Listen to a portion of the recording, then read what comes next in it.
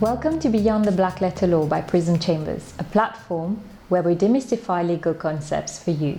Today we welcome Gordon Stuart, Managing Director of Accuro Fiduciary in Mauritius, where we talk about all things financial services and a bit of leadership as well. Hi Gordon, welcome to our podcast. Hello Joanne, and thank you so much for having me. No, pleasure. I know we keep missing each other because we were meant to speak a few weeks back and then life got in the way and then I went traveling and then you went traveling, so happy to see you finally. Yeah, I'm glad that we finally managed to get together. I've been looking forward to this, and as you say, our diaries have just not been able to synchronize over the last month or two, so glad we could finally make it. Yeah, I'm very, very excited to have you. And I know you've been teasing me about feeling nervous about being on the podcast, but you're actually a bit of a TV celebrity yourself. I think celebrity might be a strong word. I think typically celebrities have fans that follow them.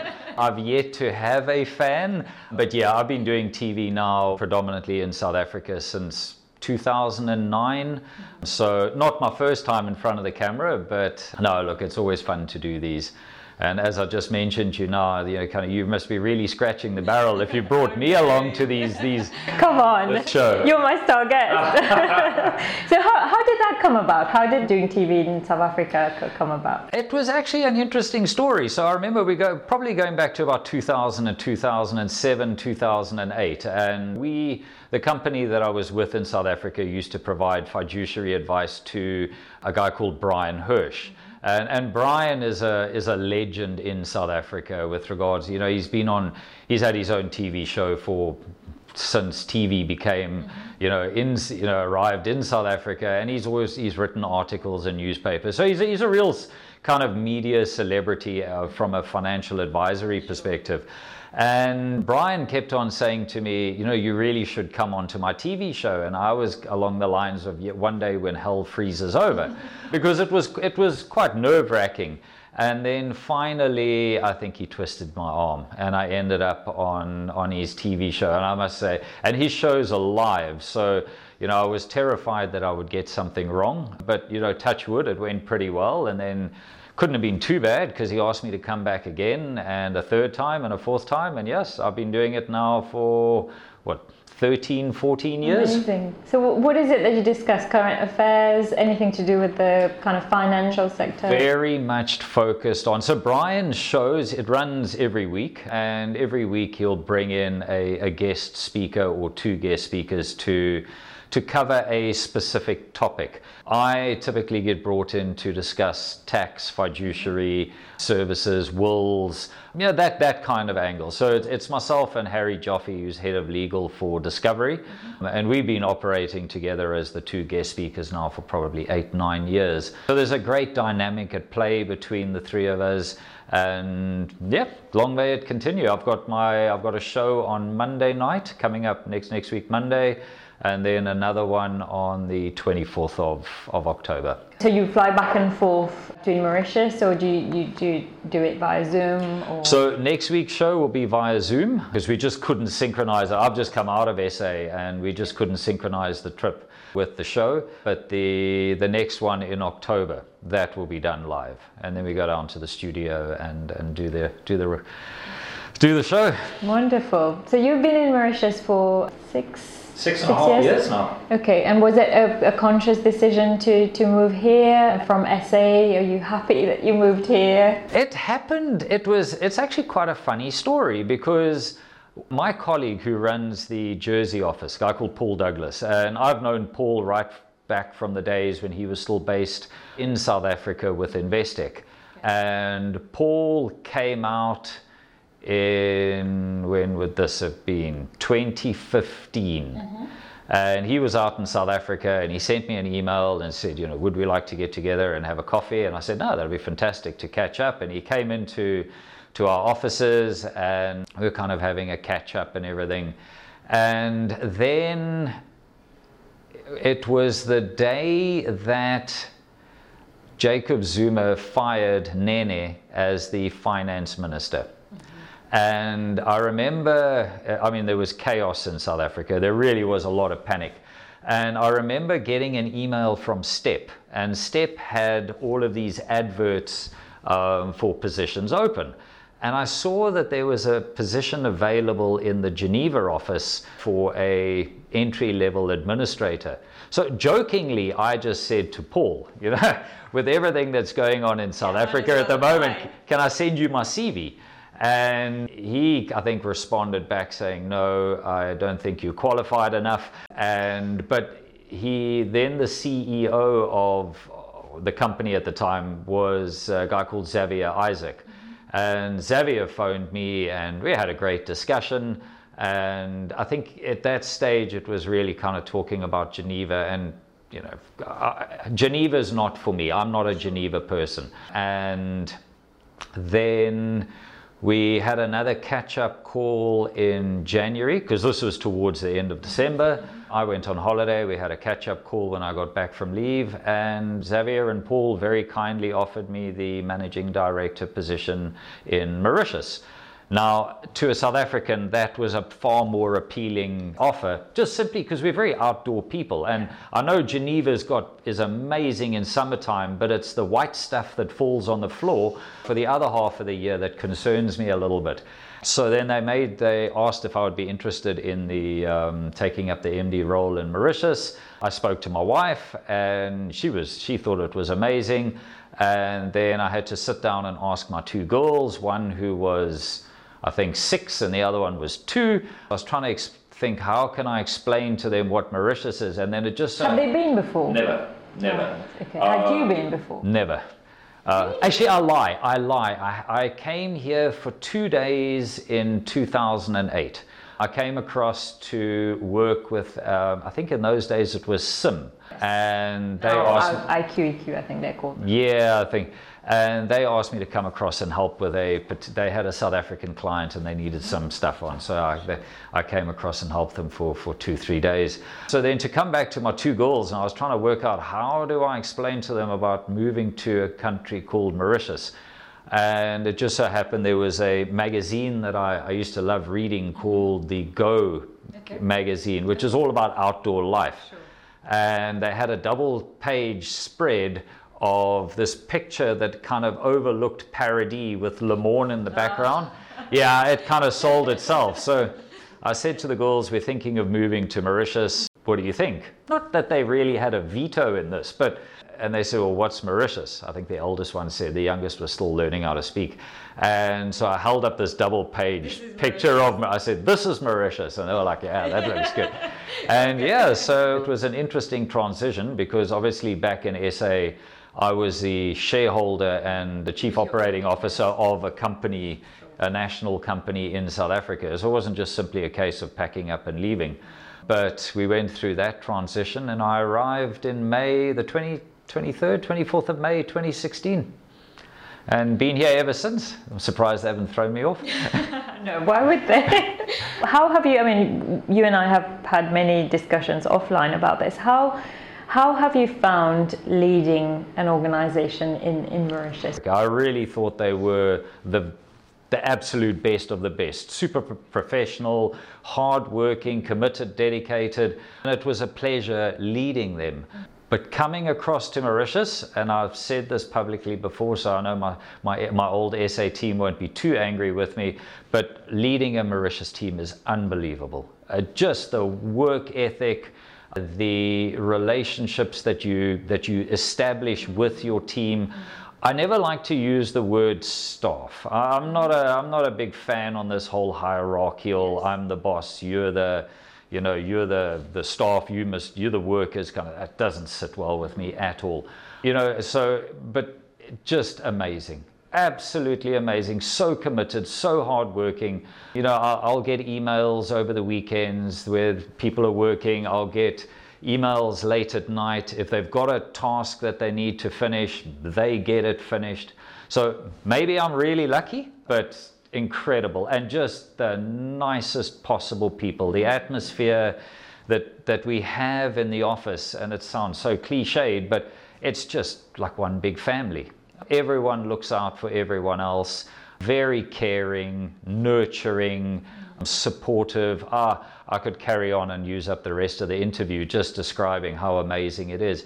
And I think that's not just, from my own staff perspective. I've been I remember it's a funny story. So when I came across here, it was 2017. Yeah. And we had the STEP conference. I think it was in 2017, that STEP conference that they had down in Flick and Flack. And I remember going to this and I felt like a fish out of water because I think I knew like 2 or 3 people. And I made the conscious decision that that is not how I want to be involved from a Mauritius perspective. And then the ATMC was looking for members to join its management committee. And I think I dodged a bullet because at that particular year when they were looking for people to join the management committee, I think there was like 8 or 9 positions open and only like 8 people applied. So I was kind of a bit of a shoo-in. Sure. But again, just such nice people. People like Assad, Mahesh, Shahed, I mean, they all took me under their wings. They could see that I was this wet behind the ears South African, and they really made me feel at home. They welcomed me in. And, from there, I used the opportunity to get onto it was in those days, the FSC. I think it was a task force that I got onto, did some work with the EDB. So I made this conscious decision to try and get involved in what was going on in Mauritius, and to try and give back, because everyone had made me feel so welcome and so special that I felt that it was my responsibility to try and give back to the country that had actually welcomed me so beautifully. And then the Mauritius Finance, then we had another... You're on the board, aren't you? Or am I wrong? The Mauritius Finance, Mauritius Finance. So we had another Mauritius Finance, ATMC election. Somehow I snuck in through the back door there again. And it's been great ever since. And so, but where I was kind of going with this is that first STEP conference in Mauritius, I think, as I say, I knew 1 or 2 people. When I went back again 2 years later, because it kind of struck home how many people I had met and how many people I knew, from the EDB to the FSC to the different management companies. And so it's been a great journey. I've loved every single second of it. Traffic. Where do you live in Mauritius? In Tamarin. Okay. Yeah, so I get the commute through from Tamarin through to Eben. As I say, the traffic is probably not my favorite thing, but I don't think it is for many people. With the pandemic, have you changed your model to kind of a more hybrid working, or are you one of those with a school of thought that I like to be physically in the office because you value the physical interaction? Yeah, so I think what COVID has taught us is that it dispelled the myth that for people to be productive, they have to be under the direct line of sight of their managers. In fact, we had increases in our productivity during, let's call it, the 2 years that COVID kind of was on the island.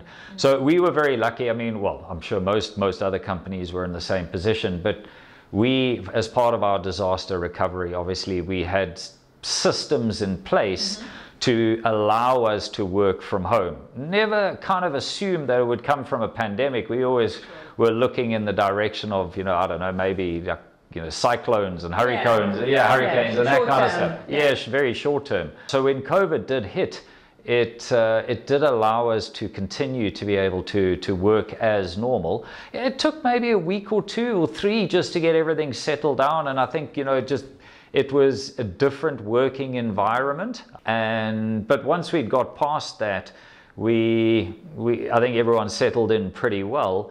And so we then carried on, obviously working remotely. And then when they lifted all the lockdowns, there was still a lot of fear on the island, So we just continued with working from home. And then also we were in the process of changing offices. So we didn't really have a proper office to go. So we just carried on working from home. So now what we've got though is we've said 2 days in the office and you can work 3 days from home. And the 2 days in the office, and if you're a new recruit, so within your first year of employment with Accuro, you're in the office. And the reason for that is really nothing more to allow new joiners to meet the older people, because obviously now people are working different times, so you're not guaranteed that you'll see the same people in the office every day.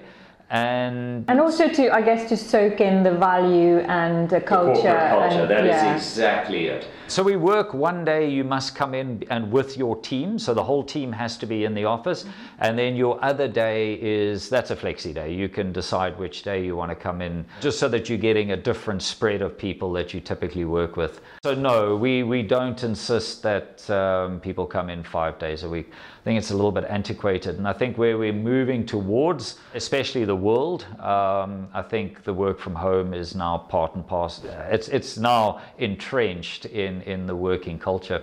Yes, I tend to agree. And coming back to your company culture, I mean, you described your amazing team, and I know that you wouldn't like to attribute any praise for yourself, but do you think that that is a testament of your leadership style?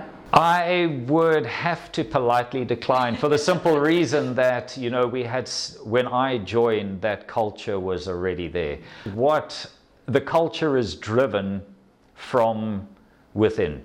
It's not a culture that I think any directors or managing directors have instilled in the office. I think that's come from the team itself.